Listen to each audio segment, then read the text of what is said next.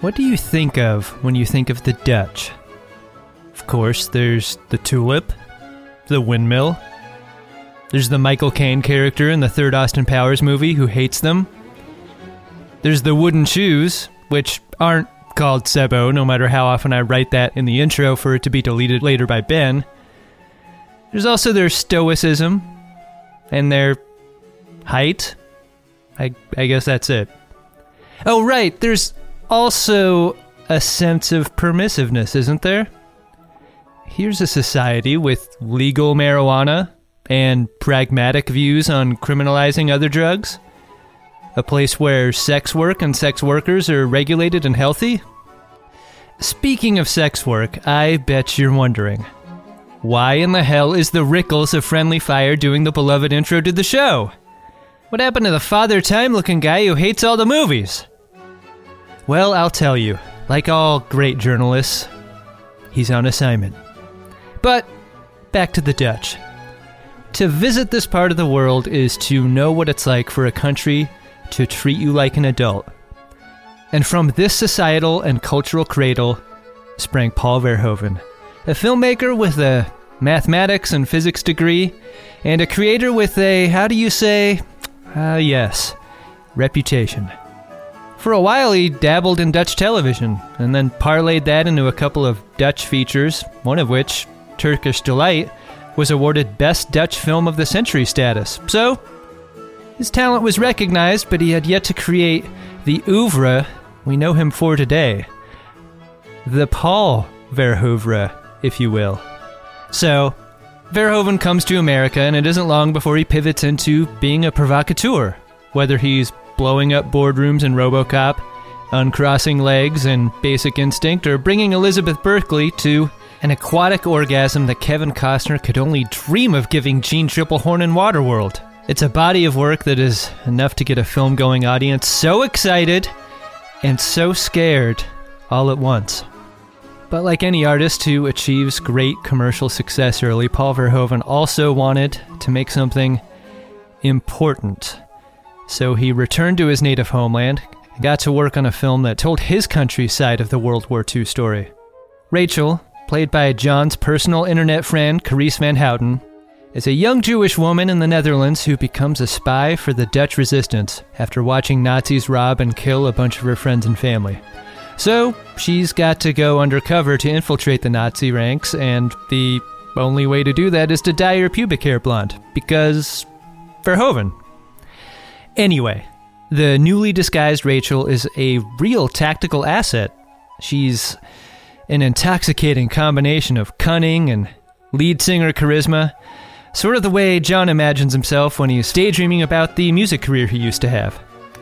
Rachel uses these powers to seduce and manipulate Hauptsturmführer Ludwig Muntz so she can get close to the deputy who ordered her family's murder, Obersturmführer Gunther Franken. But the conflict isn't symmetrical, and the decisions made by characters with any agency aren't grounded in any kind of moral relativism. Nothing is black and white, especially Rachel's pubes. And Rachel is both aided and harmed by forces purporting to be on her side, including, most disturbingly, those that seek to undermine the mission of the resistance for their own personal and financial gain. There's the communists, the religious pacifists, the resistance doctor that winds up being a total creep. There's the lawyer who tried to help her family escape to Belgium. There's also the Nazi she's just a tiny bit attracted to when she's undercover as his non-Jewish secretary/lover. Good thing the bad guys have been keeping records. You knew there'd be a black book in here somewhere, didn't you?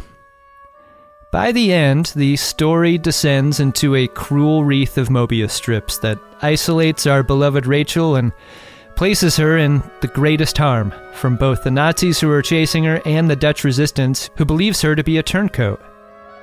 Also, we see Rachel's love interest executed before she gets a literal barrel of shit dumped on her in prison, which is why John has a new Google search tab open for Scheisen prison. In the end, Rachel is sprung from prison by Ackermans, a guy she trusted the whole time, who then reveals himself to be maybe the worst character in a film full of actual Nazis. So it is with great satisfaction that we listen to him suffocate, leaving Rachel to contemplate her new life ahead, which will be fully funded by the money she's stolen from Ackermans, who stole it from Franken, who stole it from as many Jewish victims, like Rachel's murdered friends and family. Again with the moral relativism. In the final scenes, we see a glimpse of Rachel's new life within the walls of a kibbutz she funded with all that stolen money, which is now under attack at the beginning of what would become the Suez Crisis. And we understand once and for all at this point that Rachel's story will never have a happy ending. How far would you go? On today's Friendly Fires, we discuss the 2006 Paul Verhoeven directed Black Book.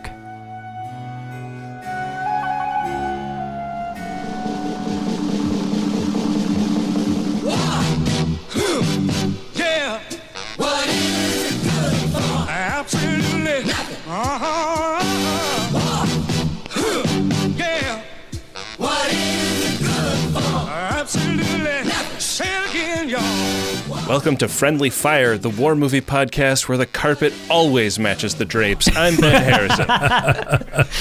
I'm Adam Pranica. And I'm John Roderick. When there is carpet or drapes. Yeah. Sure, yeah. We're shaving all the places, but at unpredictable times. Couple of things you know you're going to get with the Paul Verhoeven film. You're going to see frontal nudity and possibly male frontal nudity, and you are going to see a lot of graphic bullet wounds. That's a selling point. That's a point of difference that marks the Paul Verhoeven stamp of approval. In 2006, he had an entire career built on top of those things. Thick with RoboCops. Although, he didn't have anything to do with the punch-up to RoboCop, which is one of the greatest things that has ever been created. You ever seen that, John? No, what is the punch-up to RoboCop? There's a scene in RoboCop where he shoots through a lady's skirt at a man who is attacking her, and it hits the man in the groin. Yeah. There's a video on the internet that is just RoboCop taking basically batting practice on dudes' dicks with his gun. Uh-huh. It's one of the greatest things I've ever seen in my entire life. Well, I'll be sure to watch that right after we're done recording this show. Yeah, if you watch it while Adam is present, you'll be able to witness Adam losing the ability to breathe. He's laughing so hard. It works 100% of the time. It's great. No one shot in the dick in this film, though. Not that we see. Yeah. There might be some backstory to some of the characters. Like whatever the shooting equivalent of more than heavy petting is, these bullets went under the clothes. Mm-hmm. Mm-hmm. There is a lot of heavy petting in this movie. It is. Sure it is. It is. It's not all the way to like Emmanuel in Paris level of softcore, but it goes well beyond gratuity. The amount of just like breastises.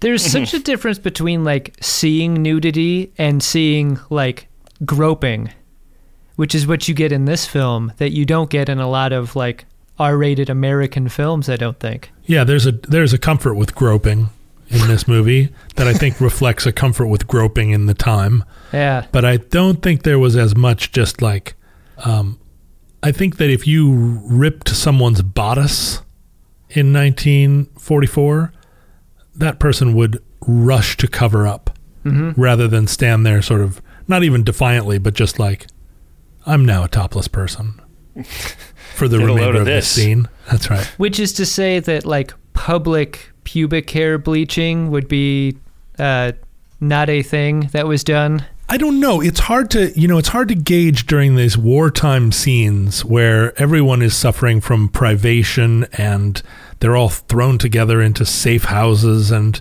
none of the normal standards of propriety apply anymore. I mean, if they're pulling Jews out of your neighborhood and shooting them up against a wall, it's hard to give a shit whether or not somebody sees your pubes. But at the same time, there's a kind of casual, super liberated sexuality that I just cannot locate in 1944. I feel like a lot of the discussion of this film is going to be around how realistic the depiction of all of this is. Like we've already started talking about like, is that something a person would do in 1944? And one of the reviews I read of Black Book said this is as much like 1944 as the Las Vegas Eiffel Tower is to the one in France. And they're both great, right? Yeah, I mean, translating it through also the fact that this is a very Dutch movie, starring very Dutch actors and made for a domestic Dutch audience. Financed by those same Dutch. Right, and Paul Verhoeven coming home and probably really wanting to express to the Dutch that although he's a Hollywood big shot, he is as Dutch as they come. He's going to pass the Dutchie down the left-hand side. I've filmed breasts from around the world. It's time to go home. Time to get some of those local Dutch breasts. But, they think of themselves as a very open society, as a very liberal society, as one that is not as repressed as a lot of other societies, although they are extremely repressed, just in different ways. But they're permissive of drugs and sex and so forth. And so there's a lot of that in this, but it's hard to know how much that was also true of Dutch society in the 40s. I've never known. I've spent a lot of time there in the Netherlands, and the war plays a huge role in just the geography of the country, their self-image. But it's very hard to know what they were like, what that country's self-image was in 1939. Hard for us to know. Right? Yeah, it's almost like a singularity, right? Like there's like the point in time where you can't look past it. Okay, everybody, we're going to make a short stop here at what is called a kibbutz. It's interesting that like hometown boy comes home to make film is the beginning of a story that doesn't quite end with I've made a film about the heroism of the Dutch. Specifically, because there's such a moral relativism happening here throughout the film. He doesn't make his own people look great. No. Not at all. I think that's part of the problem, right? It's very hard to make the Dutch look great in World War II. I thought you were going to end that sentence in a different spot. It's very hard to make the Dutch look great.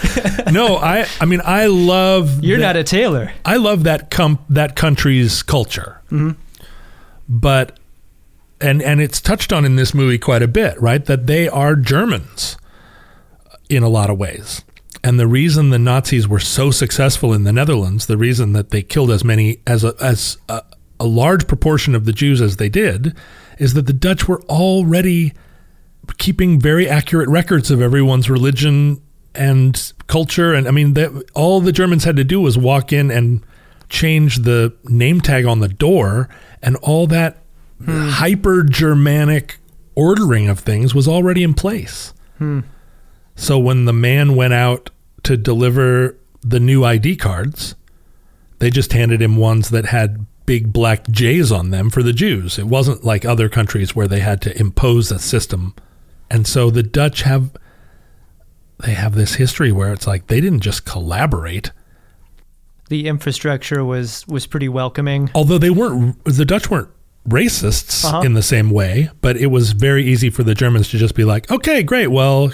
Yeah, I mean, like, the Dutch have, like, an interesting, like, counterpoint in history to this, which is, like, their colony in the New World, New Amsterdam, famously was the first place to be entirely permissive of Jewish immigrants. Right. And it was just because it was, like, it's business, who cares? Like, right. If they're going to come and be industrious, like... the more the merrier.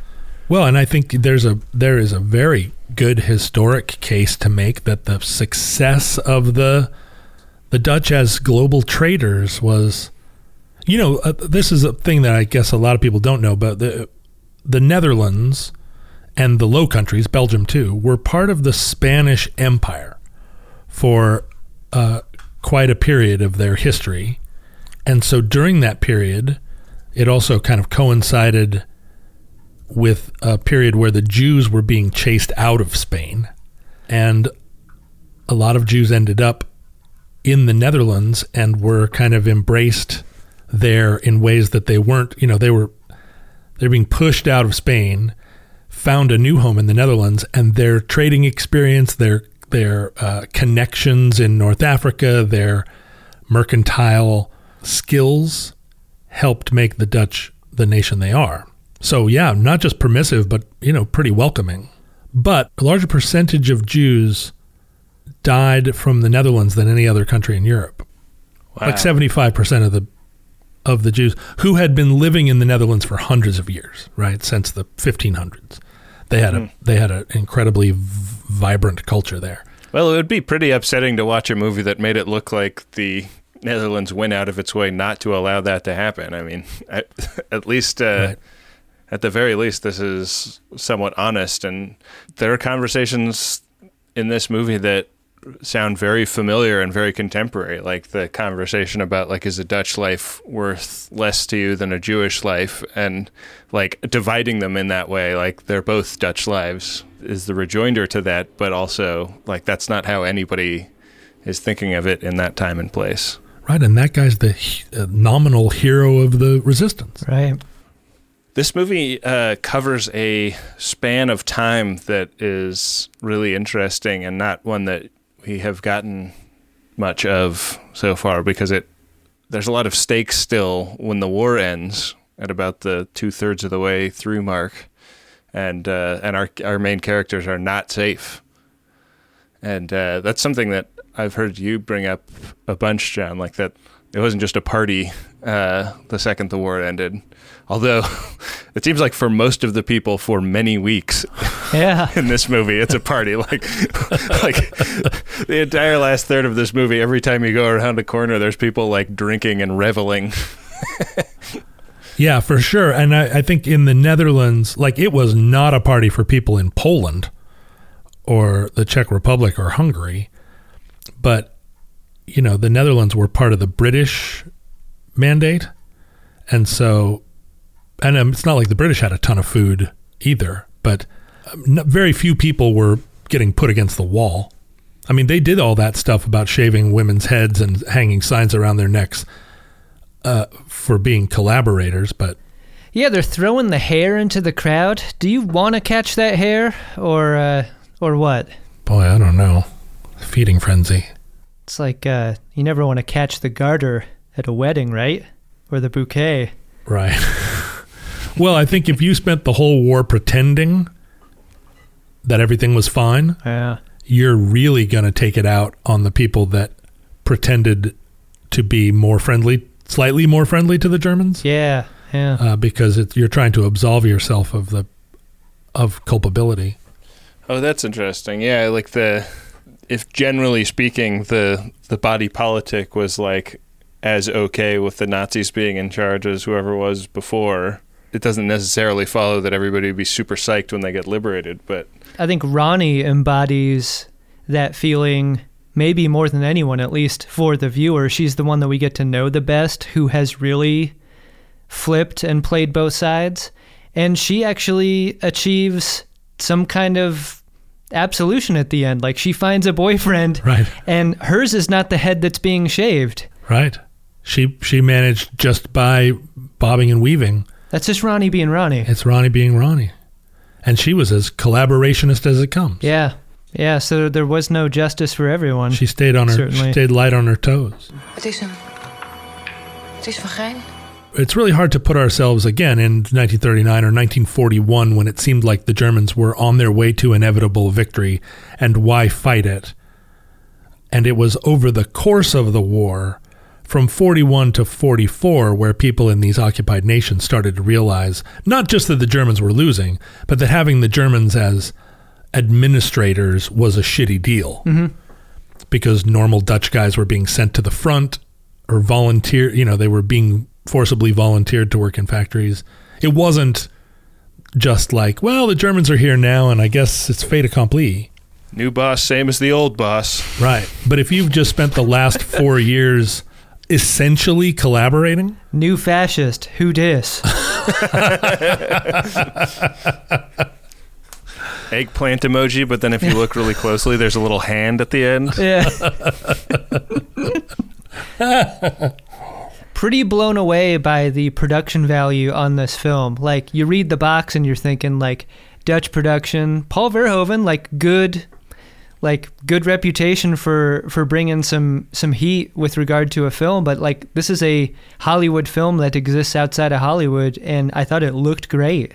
What did you guys think? Like, and it started with a bang too, right? Like that low-flying bomber dropping its ordnance to gain altitude and seemingly dropping its ordnance onto them and onto the barn, Right. in kind of a dickish way. Yeah, hard to miss that you're flying right over a barn as Yeah. you're pulling the levers. I expected to like rack up into the interior of that bomber and hear like hoots and hollers, right? Like that barn blew big. Yeah, it did. I mean, I know we're just trying to cut weight, but target of opportunity, that was pretty fun. High fives all around. Yeah, apparently that was an actual ancient barn that they just blew up as part of the like, let's go find a barn that nobody's using. Pretty dry kindling. Yeah, there. pretty good. Yeah. What did you think of the look and feel of the movie, Ben?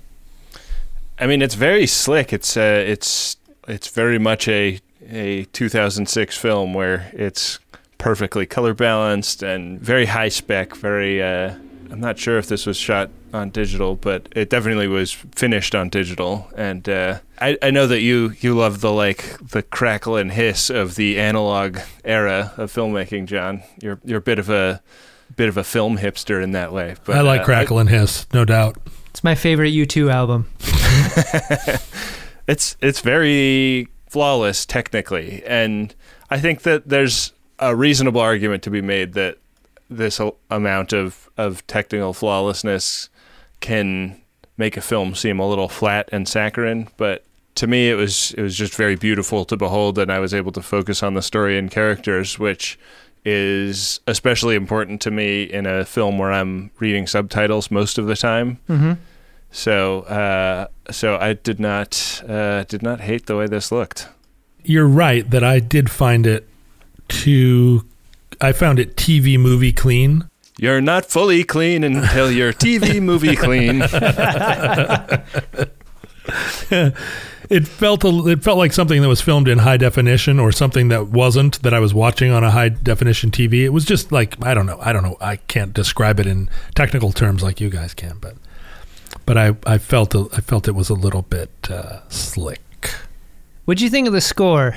I thought the score was the only part of the production that I really had a hard time with. And I think for a reason related to Ben's reason, when I am not hearing dialogue and instead am reading subtitles, what I'm really hearing is that score more than anything, more than someone's voice. You know, I'm not even listening to that really. And so the score felt like it was either actually mixed loud to me, or I was just hearing it louder than it was meant to be, because I wasn't hearing people talk to each other in the same way that I would in an English-speaking film. Yeah, I wonder if that mix is different for different markets even. I mean, that seems like it'd be economically hard to justify, but, you know, if they're looping the dialogue or whatever. I think in a war film, a score is maybe more important in this genre than any other. Like for setting the emotional tone of a thing or of a scene. And when you don't get that really right, I think that can hurt a film. It's funny because I'm normally super sensitive to score, but I think maybe a couple of times I thought treacle, but I was focusing hard on listening to the Dutch speak. And partly it's because I've always been fascinated by how English is a Germanic language. You don't hear, like when you listen to Romance languages, you pick up all the vocabulary where you're like, oh, I know what they mean when they say Paris. That's Paris. But in the German or in the Germanic languages, you also see all these similarities to English that are both vocabulary and also kind of grammatical. So I'm always striving to hear it. Not that I'm picking it up mostly, but just like intrigued by it. So somehow the score just bounced off of me, except for those treacle moments. Was it Ronnie who mentioned the similarities between languages of Dutch and German? Oh, she said it's basically a dialect or something? Well, she mentioned that the Germans felt like Dutch was like dirty German or like slurry German or something. I thought that was interesting, and it really made listening to the film an interesting exercise too, because so many of these characters slip into and out of Dutch and German and English. Yeah. Slurry German is where you mix German with like a cornstarch or something like that. A little bit of concrete aggregate. Yeah. Ons is ons. I've traveled a lot there in the Netherlands, and in the area that is closest to Germany, you start to detect in the Dutch a kind of harsher tone, a harsher coloration of their accent as you get closer to Germany. And when you cross the border into Germany, the German there sounds really relaxed and chill and, like real vibey compared to what German is when you get into Germany. And it's you can perceive just in the sort of dialect as you move across that border, which has always been a pretty porous border, how much more relaxed Dutch is. Just in like the temperature of it is very warm. Yeah, I mean, High German is what they teach you in high school. That's like the hard ich. Ich. But like when you go to Germany, it's ich. A lot of it. A lot of it, yeah. And when you get down closer to Switzerland, it's just... Yeah. Yeah, it's super soft. I mean, I hate to be chauvinistic about the different German dialects. I have no idea what I'm talking about. You're the one man on the show who can. There's this part in the beginning where she and her family all pile onto a riverboat heading for Belgium. They're going to try and ride out the war in Brussels. I guess I was confused. I thought Belgium was occupied. It was. So is it just worse in Belgium than it was in the Netherlands? I had no idea what that was about. Why would you go to Brussels? I don't know. Maybe it's just that the Belgians were... I don't know the statistics of what percentage of the Jews of Belgium got sent to camps. Maybe it was a safer place. Yeah. I didn't understand that. If you were going to try and escape... Or is it just like nobody knew who you were, so your identity was easier to fabricate? To forge, yeah. That might have been it. Yeah, this scene is really upsetting. It's the signature exploding blood wounds of Paul Verhoeven, followed by the corpses being looted. The Nazis get the drop on this boat, and they take all of the money that these Jewish escapees are trying to take to, fund their lives for the remainder of the war, essentially, right? Right. All their gold, all their wealth consolidated into gold and diamonds. And I feel like it is extra upsetting the way they have. I mean, the movie depicts the Nazis as having just zero regard for the dignity of these corpses, and I feel like, some movies kind of take for granted that we hate the Nazis, and this one really, really makes you hate them hard in this moment. It does, but have you ever seen a movie where there was so much... I mean, where the head of the Gestapo became not only like a hero, but also a love interest, like an unapologetic... He didn't do anything. He didn't save a bunch of Jews or anything. She just liked fucking him, and he was slightly less... The thing that made him heroic was that he was not on this self-immolation course that the rest of the Germans appeared to be. The only thing that made him nice was he didn't want everybody to just suicide. Yeah. But he never renounced Nazism. Yeah, I mean, I'd say that to the extent that he did, it's in that he is aware of the fact that she's Jewish and doesn't do anything about it. I mean, it doesn't go any further than that. You're going to be okay with a lot of things when your dick is out, though. Well, I mean, the whole case she made to him, he's like, if you were a Jew and were going to mess with the Germans, what better way than this? And she just pulled her boobs out and was like, are these Jewish? Mm-hmm. Like, her whole case was, well, do you want to lose this great sex? And he was like, you're right. You make a very compelling case. I'll even allow that you're Jewish because you're like hot. That's pretty Verhoeven. Did it make him less Nazi or more horny? I mean, from the moment he's on screen, you feel a kind of virility to him. He's magnetic. He's sort of a fat Powers Booth, I thought. He's very Powers Booth. You're right. But all the other Nazis in the movie are so just Nazi. Yeah, this the Franken guy is like off the assembly line, tub of shit, bad Nazi. The worst pig-faced. Yeah. Like, and then, the other Nazis, none of them are any good. And then this guy kind of swarthes in, and you're like, wow, I'd like to see him in his underwear. I don't want to besmirch the great acting career of Valdemar Kobus by calling him a tub of shit. Like, no. I'm calling the character that he's portraying. No, Valdemar is, one of the greats. Yeah. Although I think he plays Nazi tubs of shit in a lot of his films. He's been tub of shit cast. Yeah, as has Christian Berkel, who is he a three-peat Nazi on Friendly Fire now? I mean, he probably keeps one uniform and then takes it from movie to movie, right? Right. So he was in Valkyrie and Downfall. And Downfall, right.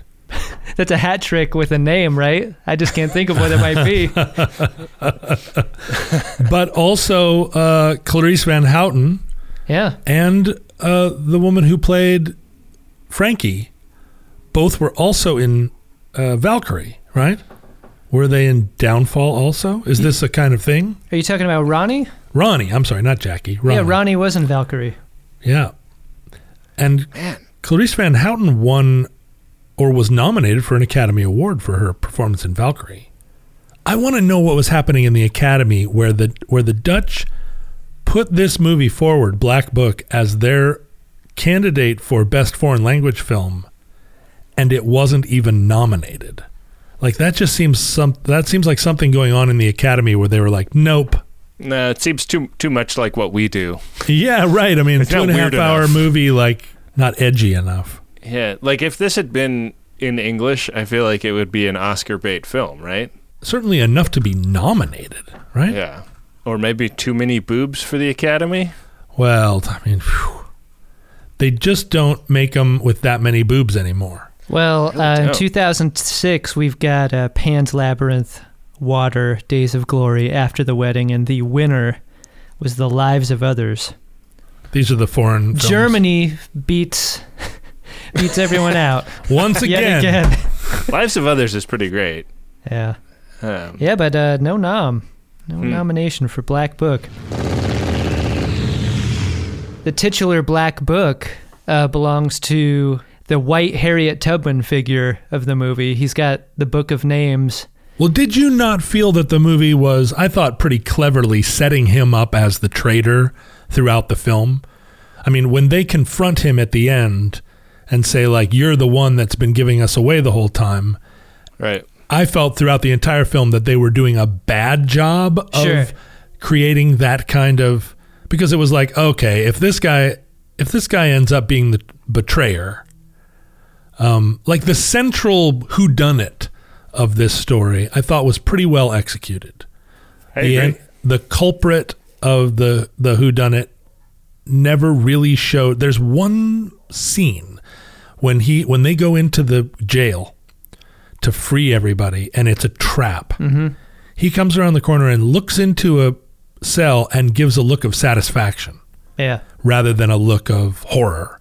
And we know after the fact that he would have been seeing the trap laying in wait, and so that's the only clue we have that he's the. I will agree with you to the point that that revelation was well done, but because he was never seen as being nervous in a situation where he should have been, I thought that was what made him immediately suspect to me. You suspected him throughout the movie? Because he was the coolest guy in the room at a time where he shouldn't have been. He was taking great risks. Bullets were flying and he seemed bulletproof. Yeah, and he's in a beautiful home that he's not worried about losing for any reason. He's doing the most dangerous thing he could do.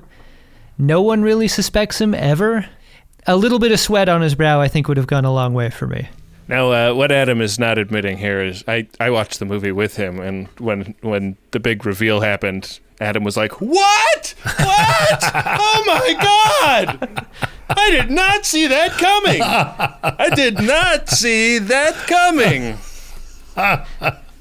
You know, in a Paul Verhoeven film, it's just reveal after reveal, and maybe I was just burned out by that point.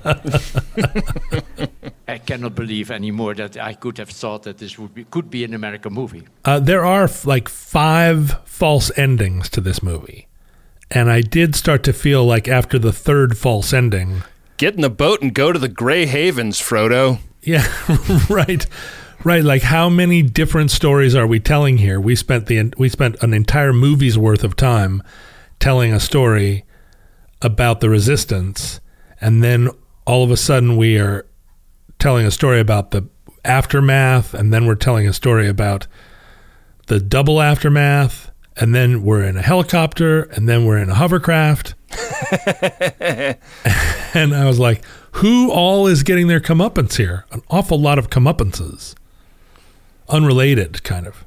A lot of comeuppance, but also a lot of indignity is suffered to engender that comeuppance. I mean, we talked about the corpse robbing scene toward the beginning, but like what some of these characters have to stoop to stay safe is pretty intense. And then some of the things that are visited upon them are, I mean, like speaking of tubs of shit, there's an actual tub of shit in this movie.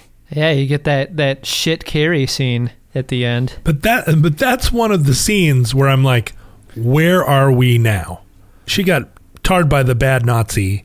He did a pretty clever switcheroo and made the Resistance think that she was the collaborator. Mm-hmm. But then we have to see her like have an entire bucket of shit dumped on her. And I was like, is this like she's naked again and now also covered with shit? Whose fetish is this? This feels a little bit like the filmmaker has been saying to himself for 20 years, you know what would be great in a movie? Naked girl covered with poop. Can I work this in somewhere? It doesn't really work in Showgirls. It's not really a RoboCop scene either. It was more metaphorical in Showgirls. It just felt like 10 minutes of the movie that experience of her being fingered as the wrongly accused. We could have accomplished that more economically without the like scatologic. I think that like the corpse robbing scene, though, if we take as a given that this was primarily intended for a Dutch audience, like it is the Dutch that look bad in this scene. You know, right. It's the mob. It's the celebrating, the people that have just thrown off the shackles of Nazism who are doing something that seems as bad or worse in this moment. Like, from that standpoint, this is a pretty... I mean, I kind of agree with you that a lot of filmmakers are putting their prurient little fantasies into movies like this, but I would be very curious to hear from... I don't know if we have any Dutch listeners, but I know what this scene feels like to watch, because that's another thing we talk about a lot on this show is like what are you saying to yourself as a society when you make a movie about what happened during a war you were in? I think the Dutch are, maybe more than anyone else in Europe, extremely woke and were early. Like their self-awareness about their performance in the war is complicated. They're not trying to paint a picture where the only thing they talk about is how glorious their resistance movement was. You see that sometimes in France, and again, we talked about that in Army of Shadows, where it's like the French resistance was small, isolated cells of people operating in a culture that was largely just like rolling over. And by the end of the war, those numbers had swelled so that Granddad could make a compelling case that he'd been in the resistance the whole time. Right. But the Dutch don't play that game in their conversations at home, right? They're like, we have some shit to answer for. And maybe that in huge bucket of feces and urine was part of their, like it was symbolic. They had to watch that to really feel fully like to achieve the catharsis of it. Yeah, right. Where they're like, this is us. We're dirty. Dr. Ackermans puts his jacket around her right after that. Oh, yeah. Is there you never wear that jacket again, right? Like, there's no amount of laundry that can fix. But that's what makes a hero, right? Even though he was the evildoer. I could see you, Adam, or Ben, like wanting to help her, but also not wanting to touch her. Like, stand up. Okay, let's move this way. Like, come on, I'm getting you out of here. But like, whoa. Don't come any closer. Ben would get on that hose. But he still loves her, right? Like, the insolent scene is after he realizes that she still loves Muntz. Right, he gives her the chance to fall for him, and when she cries for Muntz, something turns in him. Yeah. Right. So he is motivated again by love. Heavy. I mean, I loved Muntz, honestly. Whoa. Welcome back to Fireside Chat on KMAX. With me in studio to take your calls is the dopest duo on the West Coast, Oliver Wong and Morgan Rhodes. Go ahead, caller. Hey, I'm looking for a music podcast that's insightful and thoughtful, but also helps me discover artists and albums that I've never heard of. Yeah, man. Sounds like you need to listen to Heat Rocks. Every week, myself, and I'm Morgan Rhodes, and my co-host here, Oliver Wong, talk to influential guests about a canonical album that has changed their lives. Guests like Moby, Open Mike Eagle, talk about albums by Prince, Joni Mitchell, and so much more. Yo, what's that show called again? Heat Rocks, deep dives into hot records. Every Thursday on Maximum Fun. Hi, I'm Renee Colbert. I'm Alexis Preston. And we're the hosts of the smash hit podcast, Can I Pet Your Dog? Now, Alexis. Yes. We got big news. Uh-oh. Since last we did a promo, our dogs have become famous. World famous.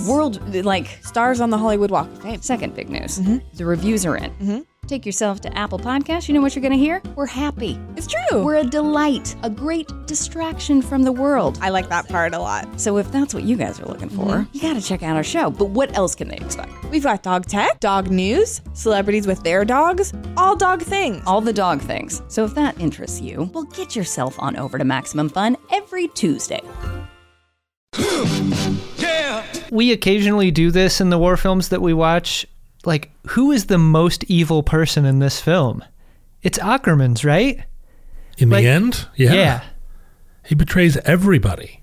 Yeah. For money. For money. He's the rat fuck. He's also very, very swashbuckling. It's interesting how he poses the greatest threat to everyone, but he's never the one I'm most scared of in the film. Like, it's always either Franken or Muntz. Like, Ackerman's is so smooth. It's unbelievable until the very end when, like, his true evil, like, that entire scene where he's in the coffin and she's screwing the airway closed, and he makes that turn from, like, begging for his life to cursing her out to begging to cursing to finally, like, dying. It's like, come on, dude, pick one. That was a great scene, I thought. Heavy scene. And then they wait him out by the water. And they have that moment where they're like, we're good people. We should probably let him out. Gerben, who's lost as much, if not more than anyone, is like, even he, like, I think he's just so cold and dead at that point. Like, he can't even feel anything about that moment. Like, that just seems like an administrative task to him. But that feels like the most Dutch moment, because they are reflecting on the fact that their culture does not suffocate people in their escape coffins. That's just not what we do. And yet, we do that sometimes. Yeah, we did. We're just going to take a moment with it and recognize that we're doing this. Yeah. And also recognizing that this is not what we do. And I was just like, okay, Alsjeblieft. It's a really, like, show-stopping shot composition, too, in that moment, because, like, her hair is backlit, almost like an angelic aura is around her. And then on the other half of the frame is the car that's, like, rocking back and forth as this guy gives off his death rattle.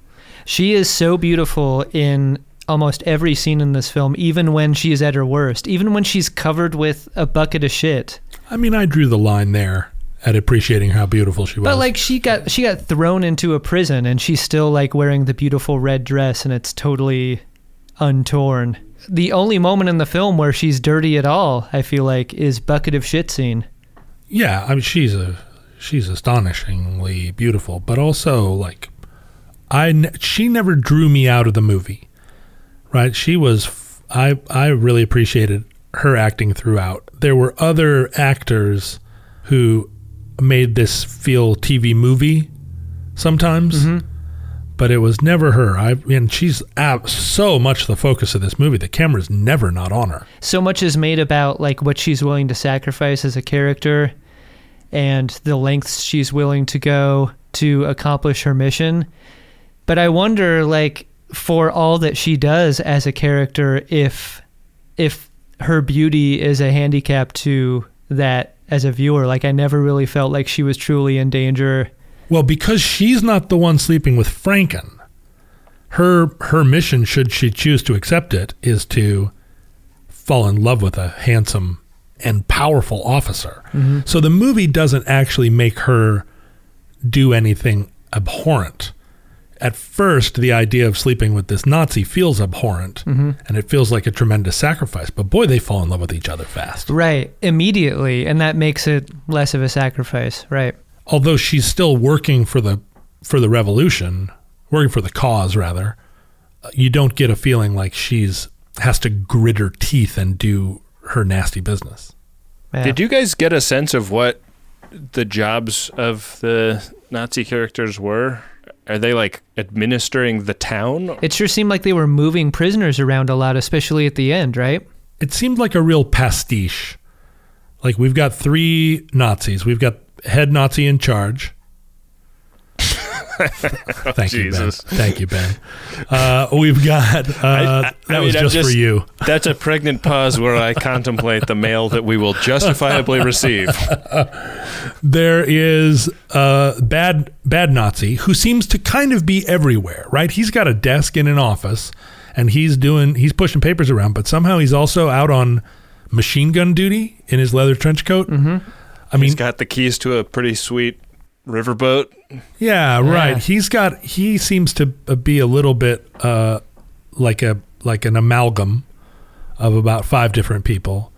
And then Muntz, I never see him he never lifts a finger. I never see him do a single thing other than go to parties. He collects those stamps. He collects stamps, but I mean, he's nominally the head of the Gestapo. He should at least have some ideology on display. Voor mijn eerste optreden. This is the very end of the war, the last days of the war. They talk about Berlin being in Russian hands. And that's another story of the war. Like, when Normandy happened, basically the Netherlands were a kind of rump territory, still in German hands. A part of Europe you want to cook low and slow. Low and slow. Whereas Patton and the main thrust of the invasion just was headed straight to Germany. They were like, we don't need to go up there. Montgomery, and there were some operations that kind of failed in terms of trying to liberate the Netherlands. Famously failed. But the major thrust was like, let's just go to Berlin. Whoever the Nazis are in Amsterdam, we'll deal with them later. That's more of an that's mopping up. And so a lot of the action of this film is taking place where the fate of the war is determined. And they're just kind of wandering around. I mean, they're not even burning papers. They're drinking champagne. Right. Birthday parties for Hitler. Yeah. Hitler's probably already dead in his bunker at that point. Didn't he die after his birthday? I forget how Downfall goes. I don't know the Hitler story. He did, right? They had a birthday party for him in the bunker. Did they clean out the entire Party City of those little swastika flags for the table arrangements?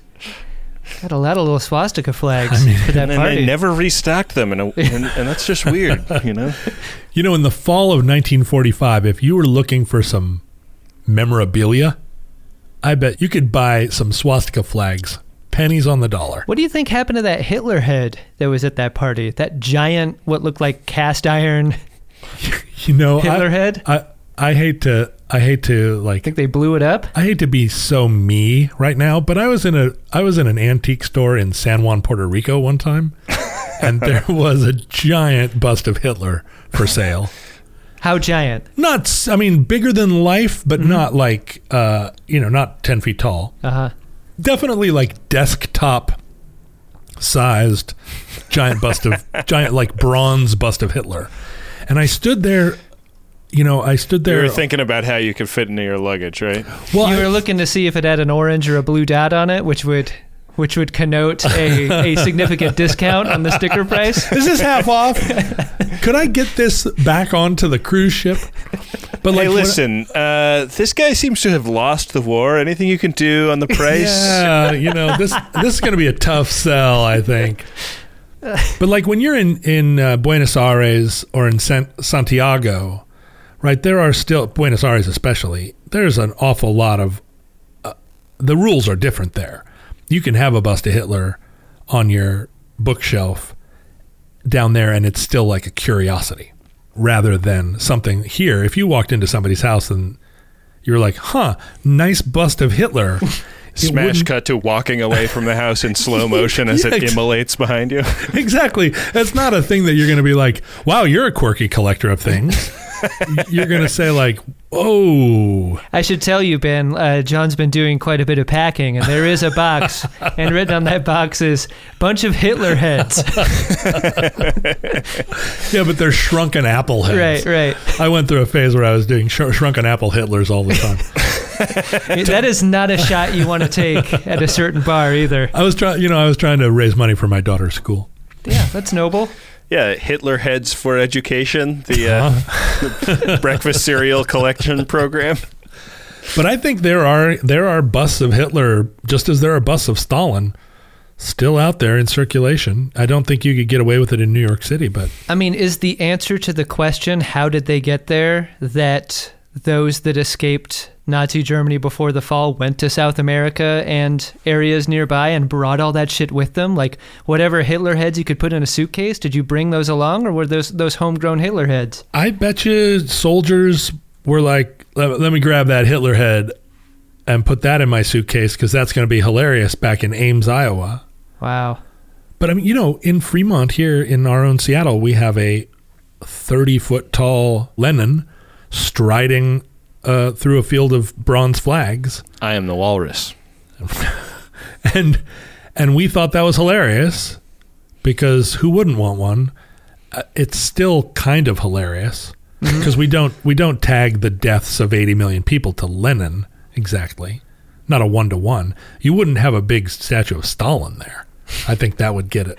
You'd get a lot more protests. You certainly wouldn't put a 30-foot tall Hitler in Fremont and be like, lol. Yeah, that's more of a Burian thing. Guys, do you want to hear something that distracted people on the internet complained about in this movie? Oh, in the movie and not in our podcast? Because I don't want to hear what they don't like about our podcast. Are you going to dump a bucket of shit on this show with your moment of pedantry? Do it. This is one of those ones that really undoes the whole movie. You can hear the sound of common swifts when they try to kidnap Van Gyn. These birds migrate in August and are not present in the Netherlands during winter.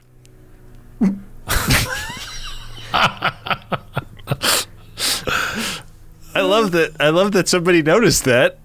When Northern Exposure was really popular on television, there was a radio show in Alaska. There was a call-in radio show devoted entirely to people calling in and saying what was wrong about Northern Exposure, because Northern Exposure was filmed in Washington, and it was exactly that kind of pedantry. Like, that kind of tree would never be 30 feet tall because we have them in Alaska, but they'd only be 10 feet tall. And it was a very popular radio show. I feel like I could enjoy that. Yeah, I kind of would too. Van Gyn goes out like the demonstration of Ed 209 in RoboCop. Like, he gets a comeuppance front and back, and it's Theo that doles it out. Theo, the gentlest of the crew, who never wants to kill, is the one to take him out. What did you think of that scene? Van Gyn was the traitor. He was the guy who got Rachel's parents killed. His was the voice on the other end of the phone. Among others, right. Yeah. I wasn't listening for the Swifts during that scene, is what I'm saying. Yeah, I was distracted by the terrific violence of it. I kept wondering why Theo was not bumped out of this team a long time ago. The first time he had like a Christian epiphany when his real job was just to fire his fucking gun. Theo's going to get people killed. I would have said, Theo, why don't you go to the cutting potatoes job? Yeah. And not be part of our commando team. And he's a huge downer whenever they score a victory. Like bad people are dying and they're killing them. And no one can even relish a score because downer Theo is talking about how sad he is for taking a life. Plus he's got that butt cut. I mean, just all the way around Theo Worst sucks. haircut in the film. A butt cut. That's great. I've never heard that described that way. I used to have that haircut, and when I found out that it was called a butt cut, I was retroactively deeply embarrassed. Und behalten alle Wertgegenstände für sich. Van Gyn was the character that you wanted. You knew that he was being set up as a bad guy. And at the beginning of the movie, when he puts them on the boat and then doesn't get on the boat with them, you're like, bad guy, bad guy, bad guy. Bad guy alert. But then there's a long period in the movie where it's not 100% clear whether he's a bad guy or not. Was it 100% clear to you if the captain of the ferry boat lived? Or are they just going through ferry boat captains left and right? Not clear. Yeah. Although, I mean, not clear. Duck. He seems to know to duck, right? It's not quite like the toll booth operator in The Godfather. But yeah, right. And then we see that boat up on shore, but it's not clear whether the Germans towed it there. Right. Yeah, because not only do they appear to be going through ferry boat captains, but like you can't reuse that ferry boat again. Like the next group of people that comes on for that ferry are going to feel the ground and all of its myriad bullet holes. Like you're not even going to get on that boat. Right? It's a question of resources is what I'm saying. I see what you mean. Yeah, right. It seems like if you're going to betray those people, you don't need to get them on the boat. I wonder if it's all about that black book. After all, you got the guy writing down people's names and approximate values, like about how much they'd be carrying on their person. Maybe he's assembling a very wealthy group that they'll go and take out on a mission like this, but it doesn't happen all the time. There has to be the promise that this thing is going to work, so I imagine many of these ferries actually made it, so as to entice those that are rich enough to go into a trap like this, right? Well, what we never figure out is whether Small is actually in cahoots with Ackermans. They're just working independently bad? Yeah, or what? You know, because she accuses him and he goes, well, yes, but we've done some independent research. And he's very much a lawyer in that moment. Mm-hmm. He's using this like, I could be guilty, but on the other hand, right? Like it's unclear whether he confesses, but he definitely is like an alternate theory, which I'm about to say in front of the Canadians. Oh shit, I'm dead now. And so we don't know if the entire movie he's also betraying the Jews. Well, but wasn't he killed so that he wouldn't talk? Killed so he wouldn't talk, but that doesn't mean he wasn't killed because he had figured it out. Yeah. I mean, I don't know. I think he was guilty also. And that's another thing that's amazing about this movie is that there is so much moral ambiguity. Yeah. There's nobody that is just operating throughout the whole movie as like hero person. Do you generally like TV and movies that operate that way? I know a lot of people who, for instance, like can't watch Breaking Bad because it's anti-heroes all the way down. And this feels like a movie that is a little bit like that. I mean, our main character is wronged directly. I can't watch Breaking Bad because it sucks. Oh. Whoa. Hot take coming through. Doesn't really have anything to do with the anti-hero-ness Major of it. shade Guys, on Breaking Bad. You're not going to want to touch that hot take. You're going to want to let it cool. I mean, I feel like we are in a world right now where there is an awful lot of virtue signaling is taking the form of very black and white interpretations of politics. I wouldn't know anything about that. No, you wouldn't. I know. You're a darling. But if you suggest that you even study the opposing view, I'm not saying take it into consideration. I'm just saying, like, even learn about the opposing view. There is a school of thought now that suggests that alone is, I mean, it's this false equivalence problem, right? If you take any stance other than that there is a right and then there are a seemingly infinite number of wrongs, and you either pursue the right or you are wrong. You're complicit in wrong. And that's boring. It's a boring philosophy. It's not a useful one. It's a revolutionary philosophy, right? It's like we are pursuing the revolution, and that is the path of justice. And there's one way. And so somebody like me that's like, well, I was reading a book about what the other side thinks, and it's like collaborationist, apologist, colonialist. And it's like, whoa, everybody slow down. You can be a progressive and still have read some books that aren't just by Howard Zinn. And so I do like stories like this where you're like, wow, everybody kind of complicit here. And yet, at the end of the movie, who do you root for? Does that help us look at ourselves and look at our friends and say, right, there's no one perfect here? Does that help us? Is this media we're consuming in order to come out the other side with a more nuanced vision of the world? Or are what we're looking for in our media is an idealized version of the world so that we can pick our side? I mean, it's the old question. If you were living in the Netherlands during this period, what would you have done? There are very few people that it turns out behaved purely throughout the war. Yeah. Well, and purity is totally subjective too, right? Like the people in the resistance are like, it's enemy of my enemy as coalition because it's socialists and super religious guys. It's like they all have different reasons for being there. So right, a coalition that's expedient, and as soon as the major threat of the Germans is gone, they're back at each other's throats. Which is true of the Allies too.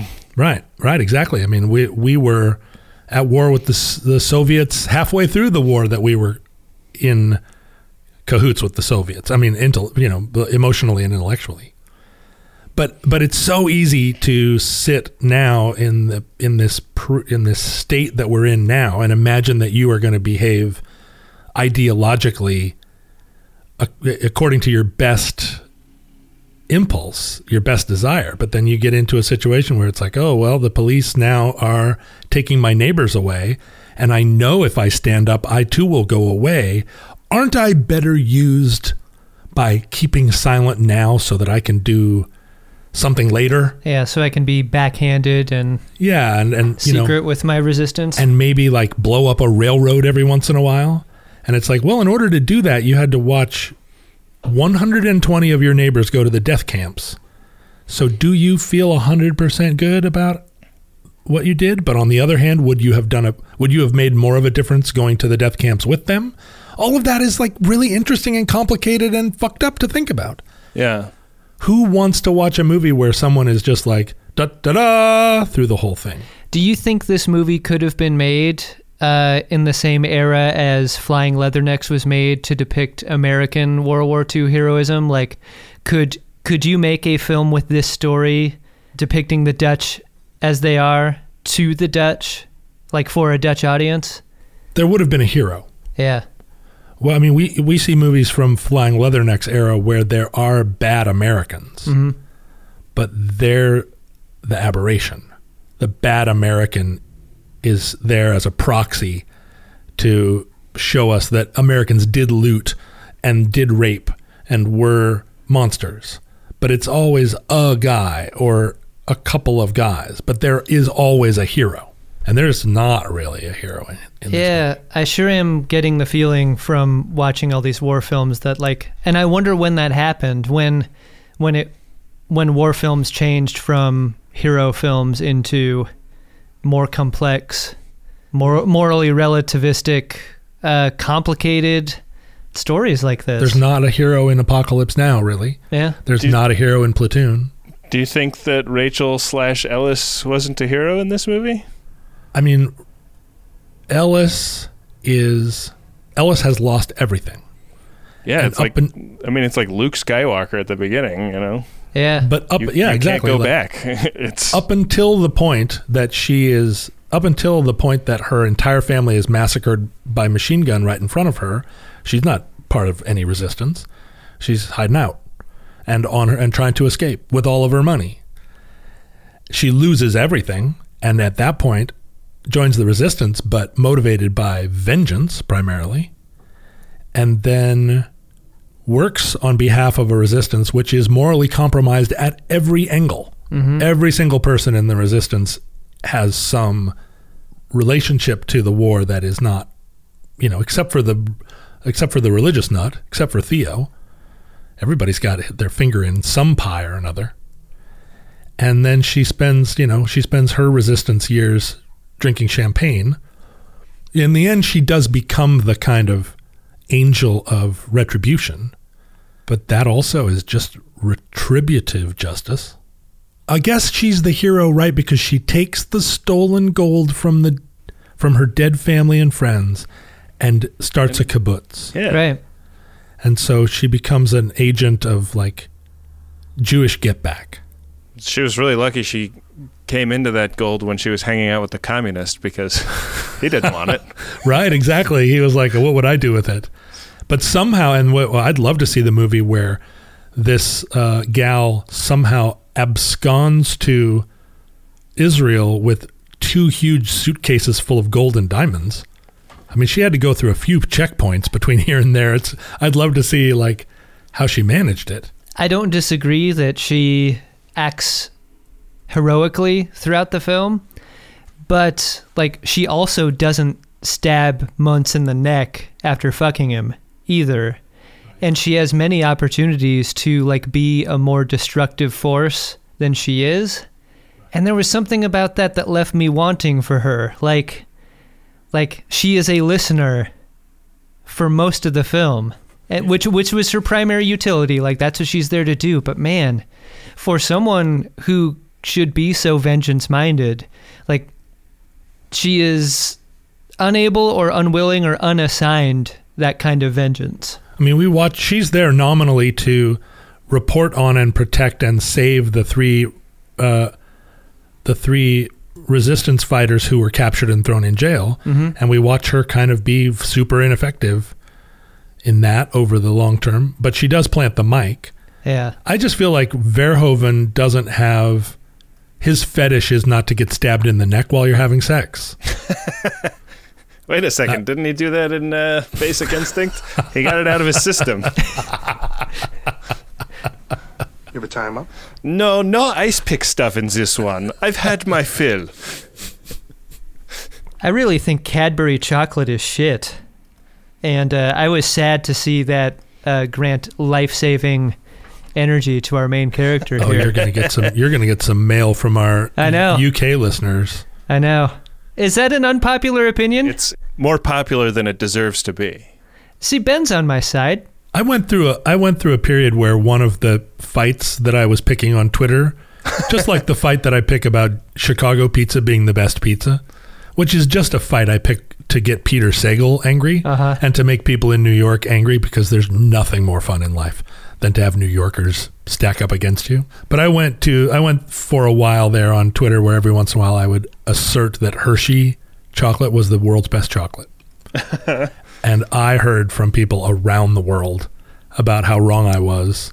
And the Cadbury people are like, they're a very vocal group of people. A cult-like fanaticism over there in Cadbury land. Yeah. And they just were so insulted. And the great thing about a Twitter beef is that you can just hold your ground. It's not like anybody can get you. And I was just like, no, fucking Hershey bar with almonds, best chocolate ever. Fight me. But then Dan Benjamin and a bunch of people sent me chocolate bars from around the world, and I did an entire episode of Roadwork where I sat and ate chocolate on mic. That sounds like a very Roadwork episode where for I was you. just like And it was ludicrous. It was just a mouth sound. Are you sure that wasn't episode. just the first episode of this podcast? I don't know what people are talking about. I was not eating a sandwich on this podcast unless I was. I don't remember. I don't think there's any question you were eating a sandwich. I think you even said it. It's very unclear why I would have thought that I could eat a sandwich during a podcast. It's not. It's an aberration. I have to think that it was because I had every doubt in the world that you two dinglings could make a podcast with I me. absolutely believe that's why you gave that recording that amount of effort. All right, let's do your shitty podcast, but I'm going to eat this sandwich in the meantime. Yeah. And then I realized, oh my God, these two are geniuses. They are podcast pioneers, innovators. Finally. You're the only person that's ever thought that. I don't think so. I realized what great podcasters you are. Oh. Now look at me. A year into it. And I still won't refer to this as a pod.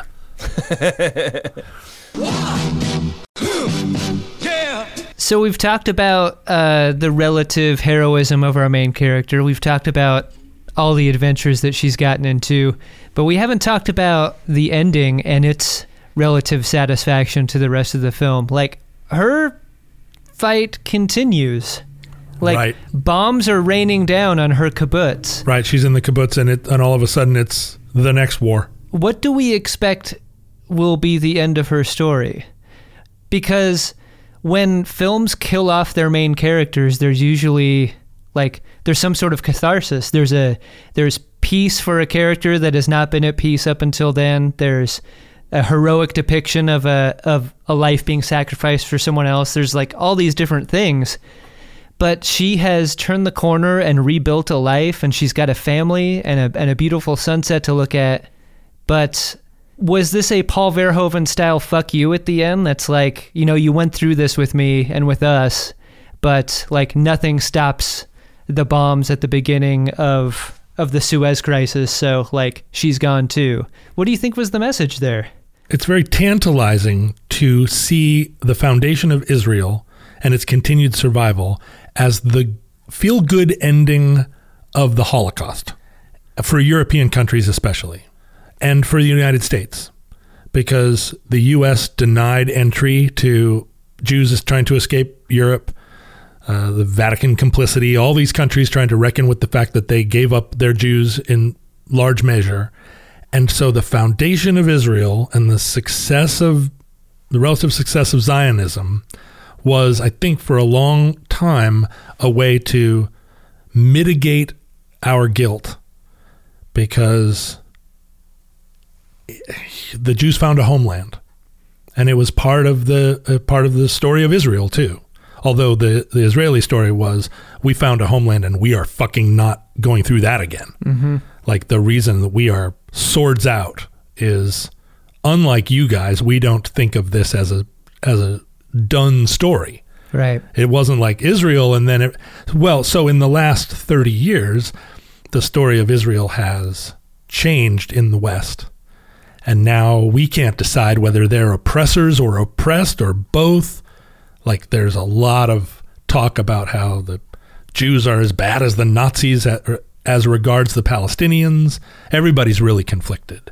And I think Verhoeven pretty smartly locates all of that in that final moment, because I think she survives that scene. I think she's one of the founding generation of Israelis, and I think we're meant to take that, chew on it, recognize that Suez War and the 6 Day War and all the subsequent wars were part of a continuity of that of Jewish experience in modern life, but also we've just come out of a movie where everyone is morally compromised, and we're going into a continuation of that as well. It seemed to make the choice to me that like this was never about Carice and more about like Jews will never be safe.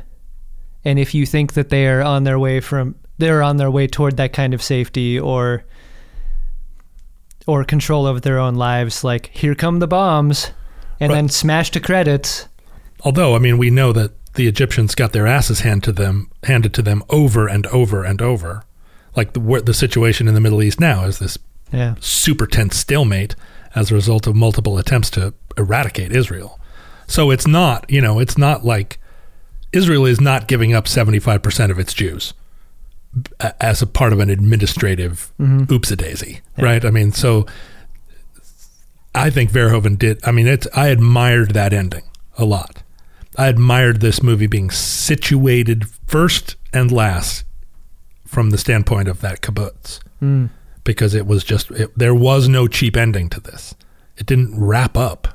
Boy, didn't you think it was going to end with the sunset? Like, that's another ending after an ending. Ben, what did you think about the ending?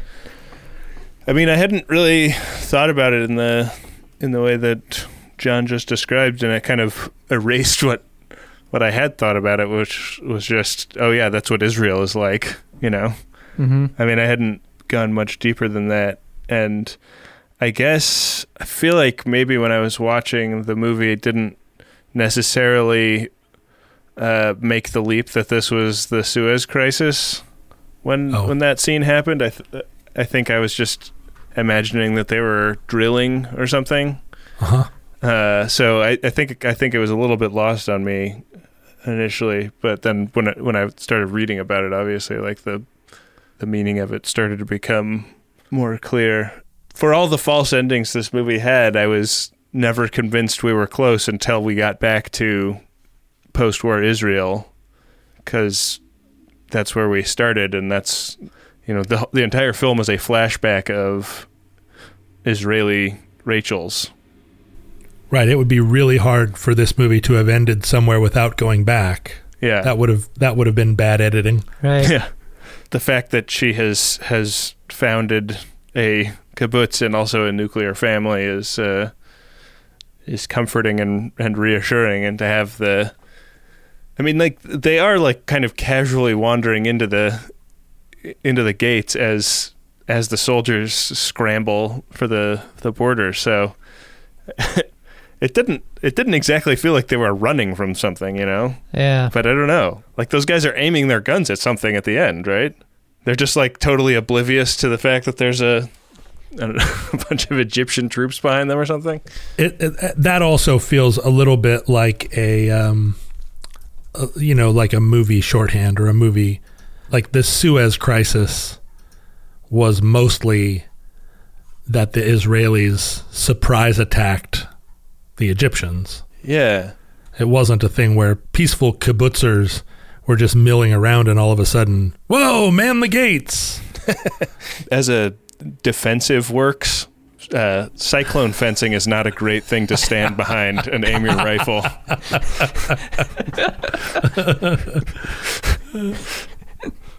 Did not go well for that kibbutz.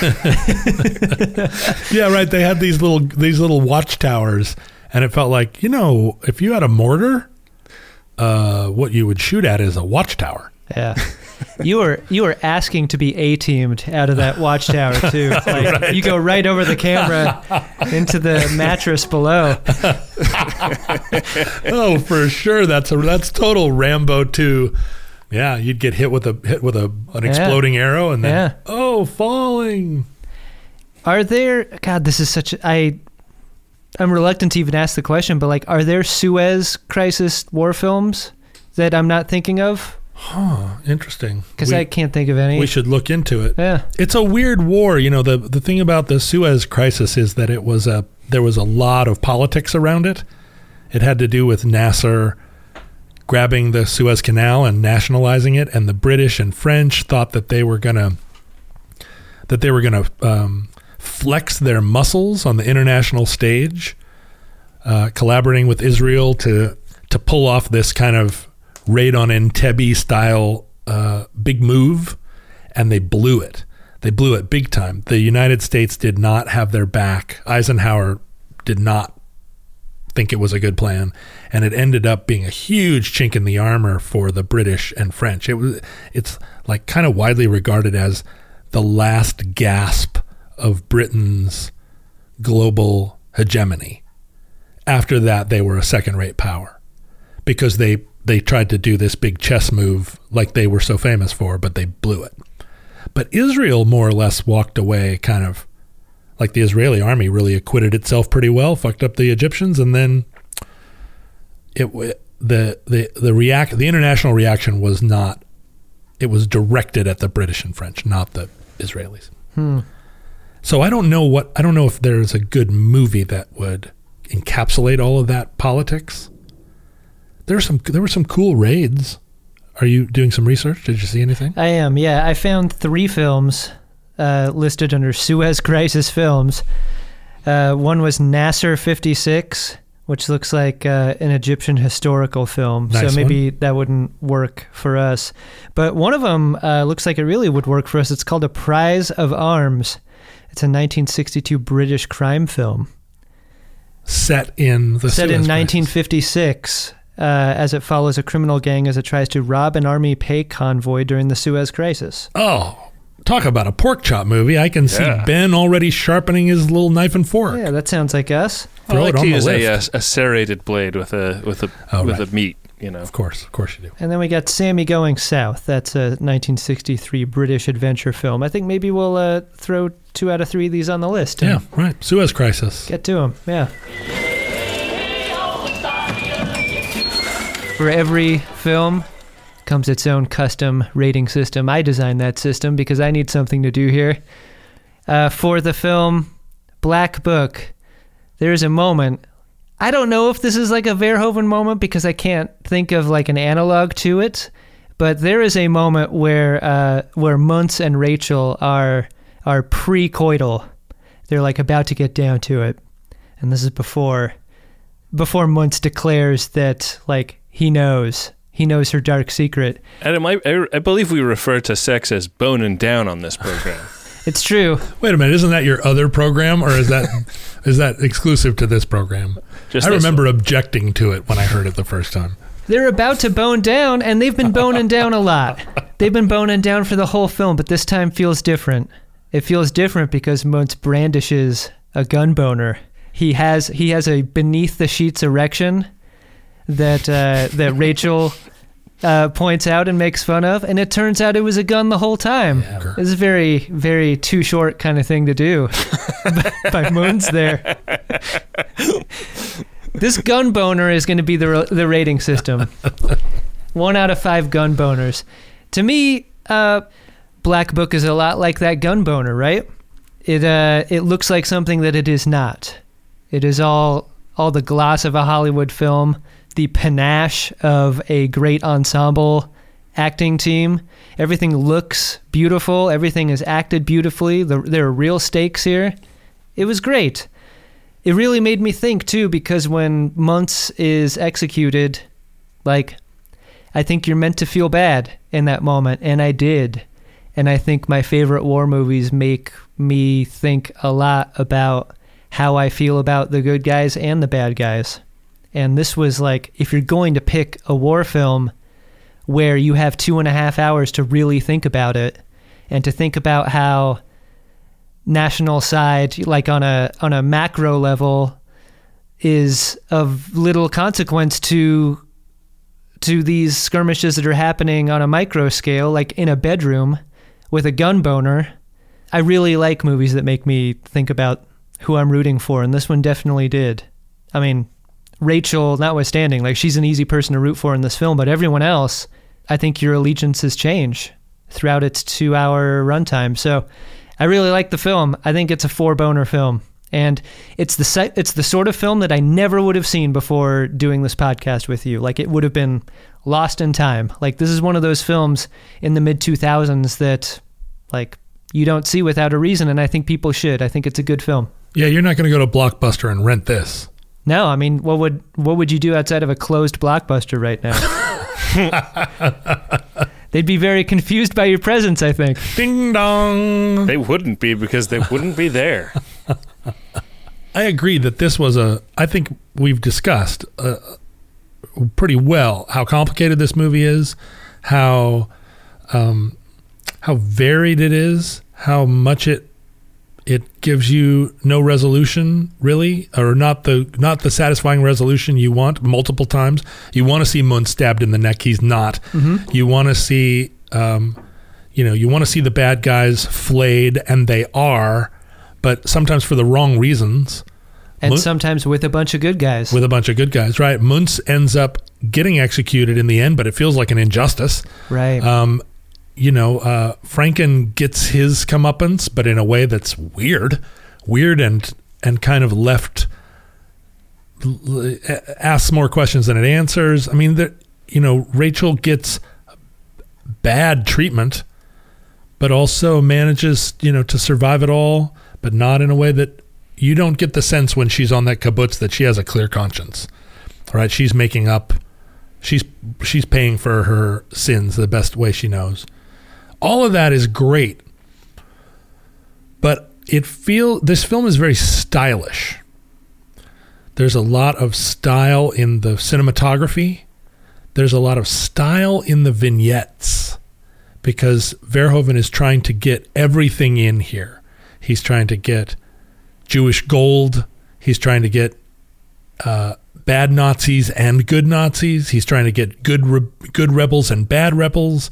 He's trying to get Dutch complicity, but also and end of war violence and betraying lawyers. I mean, everything is in this movie, and it's all very stylish. And that style over time started to wear on me because it did evoke a kind of Hollywood glitz that isn't in the script.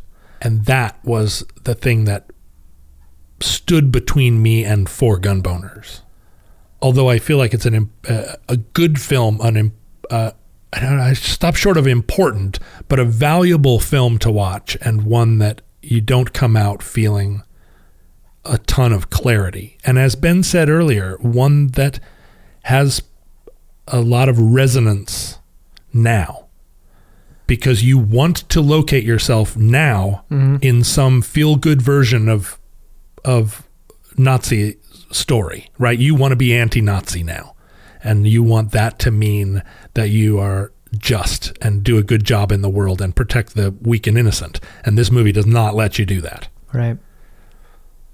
So I'm going to give it 3 fully loaded gun boners and 1 Luger that has a half-empty clip.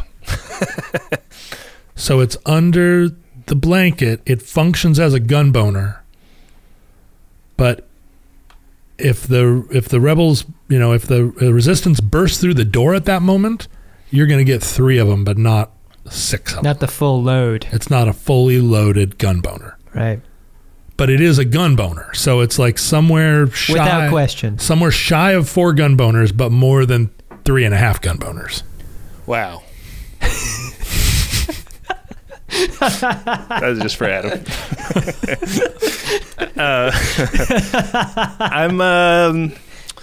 I was surprised and delighted by this movie. I thought it was a really fantastic film. Great story, really interesting characters, a look at for all the billions of World War II films there are out there, I have never seen one that kind of looks at it from this angle and at this span of time. When I look at the stats on our podcast, I see the movies that are most popular, that the most people have seen, definitely get little spikes in downloads, like your Alien and your Platoon and your Saving Private Ryan are downloaded more often than your Army of Shadows. And this is one of those ones where I wouldn't have seen it without having started this podcast with you fine gentlemen, and I really hope people do see it, because I do think that it's worth seeing, and I think it will make you think about what's going on in the world now, and like what led to it, and what our place can and should be in it. And yeah, like for a film that is as long as it is, I felt like it really moved along. It held my interest. I have been thinking about it since I watched it quite a bit, and I'll give it a solid 4 gun boners. Wow. Ik laat jullie niet de kastanjes voor mij uit het vuur halen. Just one last thing to do is the selection of our guy. It's a point in every movie, I think, that we try to as John said, like, this is a film that feels almost tailor-made to ask the question of who that might be, who might most embody your spirit in the film. Who could you possibly root for in this film? Just a quibble. This is not the last thing we do. We also have to pick another movie, but I mean, there are so many administrative tasks. There's so many at the end of endings to Friendly this Fire. podcast. It's kind of the black book of podcasts. It's just ending after ending after ending. If this were directed by Paul Verhoeven, John would be exposing his breasts, and I would be shot in the chest 40 times. Guys, I don't think it will surprise you to know that my guy is going to be Oblivious Sailor Guy. He shows up fairly early. He's just out sailing during the war. Sure. He's in his tiny sailboat. He's having a great day. He sees a babe. He sees a babe on the shore, listening to her music. Takes the time to hit her up. This is, I mean, if you're going to try to see any connection between my guys, I think this is the selection that's going to make it happen for you, because my guy was Fires on the Plane date guy. That didn't work out well for him. And my guy in Enemy at the Gates was the guy getting fresh with the other soldier, like hiding behind a rolled over car as the tank shells rain down on them. I like this guy in a war film, a guy who takes a little time to experience some real life during the hell of it. Hell yes. And we never see, I don't think we see what happens to him. Oh, he gets shot on the boat. Yeah, he does. He's one of the first to get shot. He's one of the first to get shot. But like, damn it, he's really going for it. He lived his best life, didn't he? He's trying to set up his little fenced in area of non-war and romance in his life. He joined the resistance to not getting laid. He got a front row seat to that barn explosion too, which was awesome. Yeah, that's a hell of an explosion. Oblivious Sailor Guy is my guy. What about you, Ben? If there's one guy that really kind of, like, the boner that this guy pulls, I felt very keenly. And it's when Muntz and Ellis are escaping the Nazi compound in the back of the car with the blanket thrown over them. The guard at the gate, with a flashlight in hand, like, sticks the flashlight into the car and then sticks his entire head in the car and takes a hard look at the back seat and satisfies himself that there is nothing to be suspicious of. There are here. not two people under a blanket in the back seat of this car. Are we to believe that he wasn't muntzing that moment in seeing that, seeing the folly and in continuing to fight as hard as he can and do his job as well as he could do? Or do you think he actually saw them? I think it's a little bit ambiguous. It is either, I just work here, I'm not going to risk my skin, because somebody's shoplifting or whatever. Like that thing of an employee who's, like, actually not that bought into the job that they have because their job is super boring and they don't care that much. That's a retail job if there ever was one. Mm-hmm. So it's either that or he's fucking terrible at his job. And I either think way, you'd be I better feel at like this job than this guy. I keenly identified with him. So that's my guy. How about you, John? Well, about halfway through the movie, all of a sudden in the resistance scenes, there appeared two women who were wearing headscarves. And although it wasn't clear whether they were operatives, it seemed like they were. They weren't just there polishing bullets. It seemed like for them to be in that small group, they were also running missions. But they had, for a long time in that middle section of the movie, they were expressing an awful lot of just kind of like shitty superiority. They were listening to those recordings and being like, those bitches, they're going to get theirs in the end. Right. And when people would say things in the room, if you looked at them, they were kind of sneering, but smugly, some smug sneering going on. And I felt like they were there for a reason. They were doing a very good job of communicating a kind of advance of what we saw later, which was the Dutch turning on one another as collaborators. They were loaded for bear to take these other women out at the knees the first chance they got. And they reminded me so much of the girls that I tend to date. Absolutely, in every way. The only thing that they didn't do was give a very impassioned defense of Neutral Milk Hotel.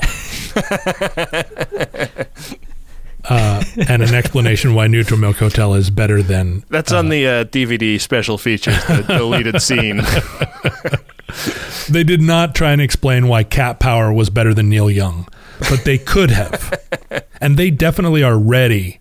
But they also, there's a scene later where there's only one of them and she bursts into tears at the death of all of the revolutionaries. So, I mean, she's clearly very much embedded in the... And we never see their operations. We never see them. They're the ones that are probably knifing Nazis in the throat. Yeah, I got a smugness from them as if they were the real killers, and they couldn't stand to hear about this. The girls in the fancy dresses who were out. Yeah, they're having all the fun, not these hard girls.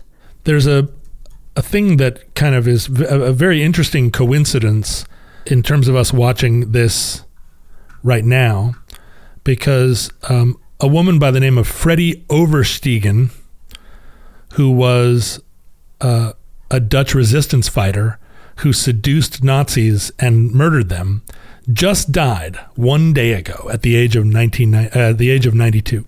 And she was a teenage, her sister, I guess, was a leader, and she and a group of friends did exactly that kind of work. What I imagine the women in the headscarves in the background scene were doing, which is out there saying, hey, hey soldier, follow me into the woods and maybe I'll give, maybe you can show me your gun boner. And then they got in the woods and it was knife in the air as teenagers, right? And she's lived the rest of her life kind of having had that experience. Freddie Overstegen. She's got a real Sarah Polley look about her if I were casting this film. Right. So anyway, those two women were my guy. I just really recognized them as real people in this movie, and although they played small supporting roles, they did an awful lot of heavy lifting in terms of setting the scene. Good guy. Good guy. I've heard you describe your ex-girlfriends in a lot of different ways, but it could have saved you a lot of time to just say they're like a bunch of infighting Dutch resistance fighters. Oh, I mean, now I have an explanation. It's just makes total sense. Who do I date? Dutch resistance. Yeah. Girls in the Dutch resistance. Right. Tend to be. Half of them Jewish. All of them with knives tucked somewhere on their persons. It's a real conversation stopper. I don't feel like a lot of people are going to ask questions after that.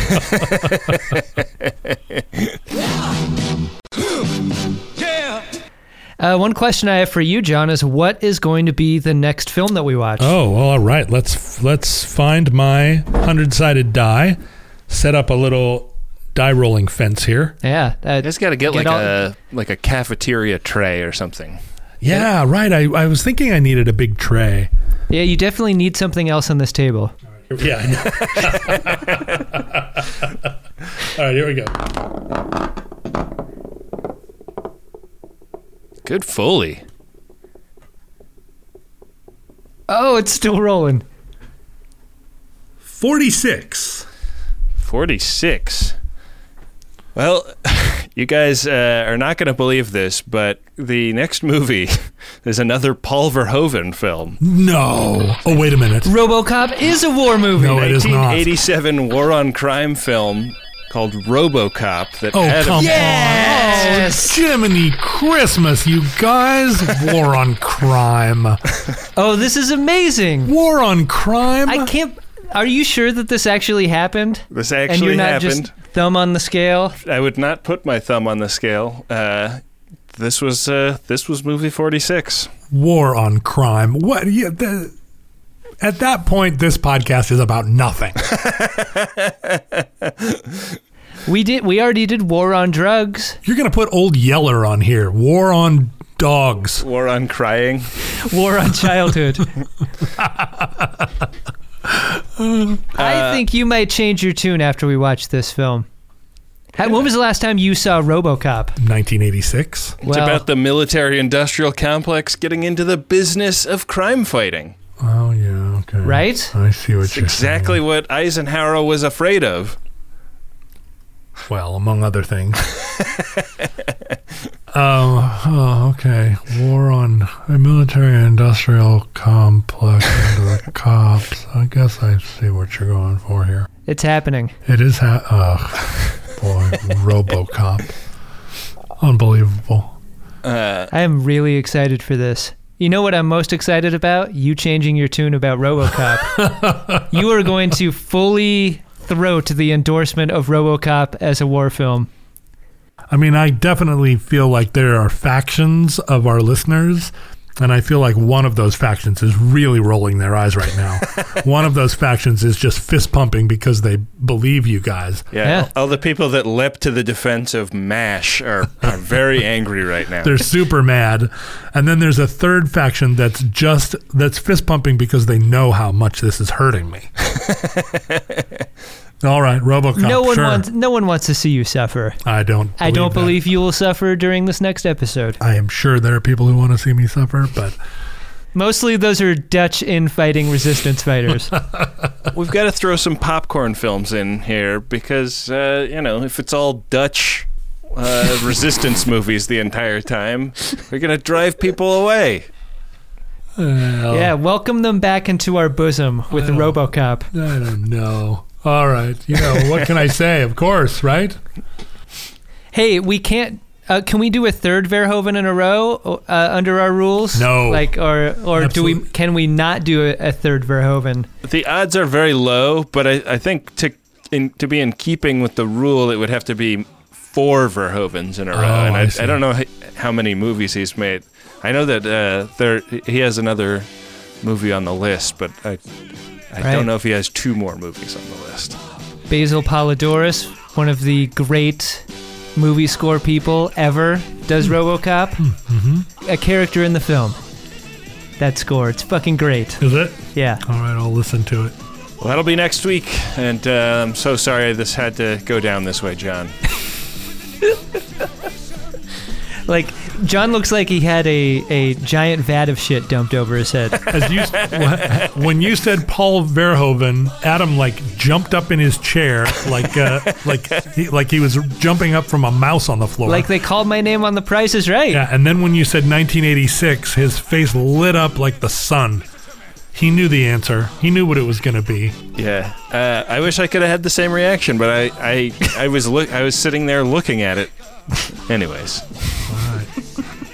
In the meantime, for John Roderick and Adam Pranica, I've been Ben Harrison. To the victor, go the spoiler alerts.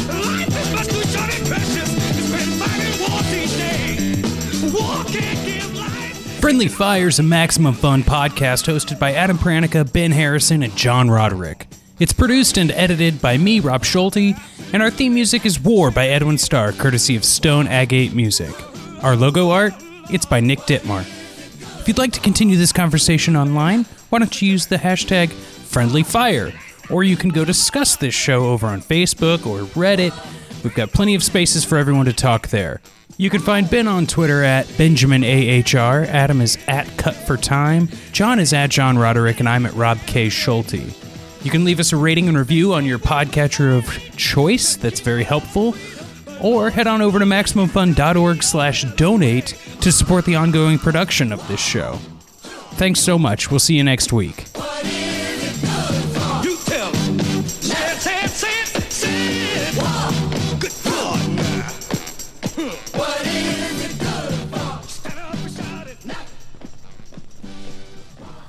Robs. Robs.